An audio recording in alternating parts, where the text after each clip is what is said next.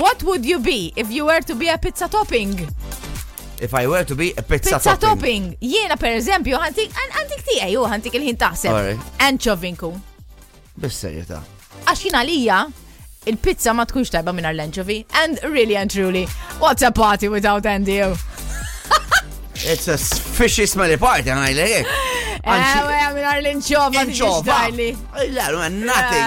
Eja, go to the Jena, per esempio, I am personally, I'm hot and I'm cold, I'm black and I'm gold. Jena naħseb salamu, imma bil-pineapple. Salset. Le, salami. U għatali. Salami bil-pineapple. Għakikon għajlek ħagħuħla. Vibe FM.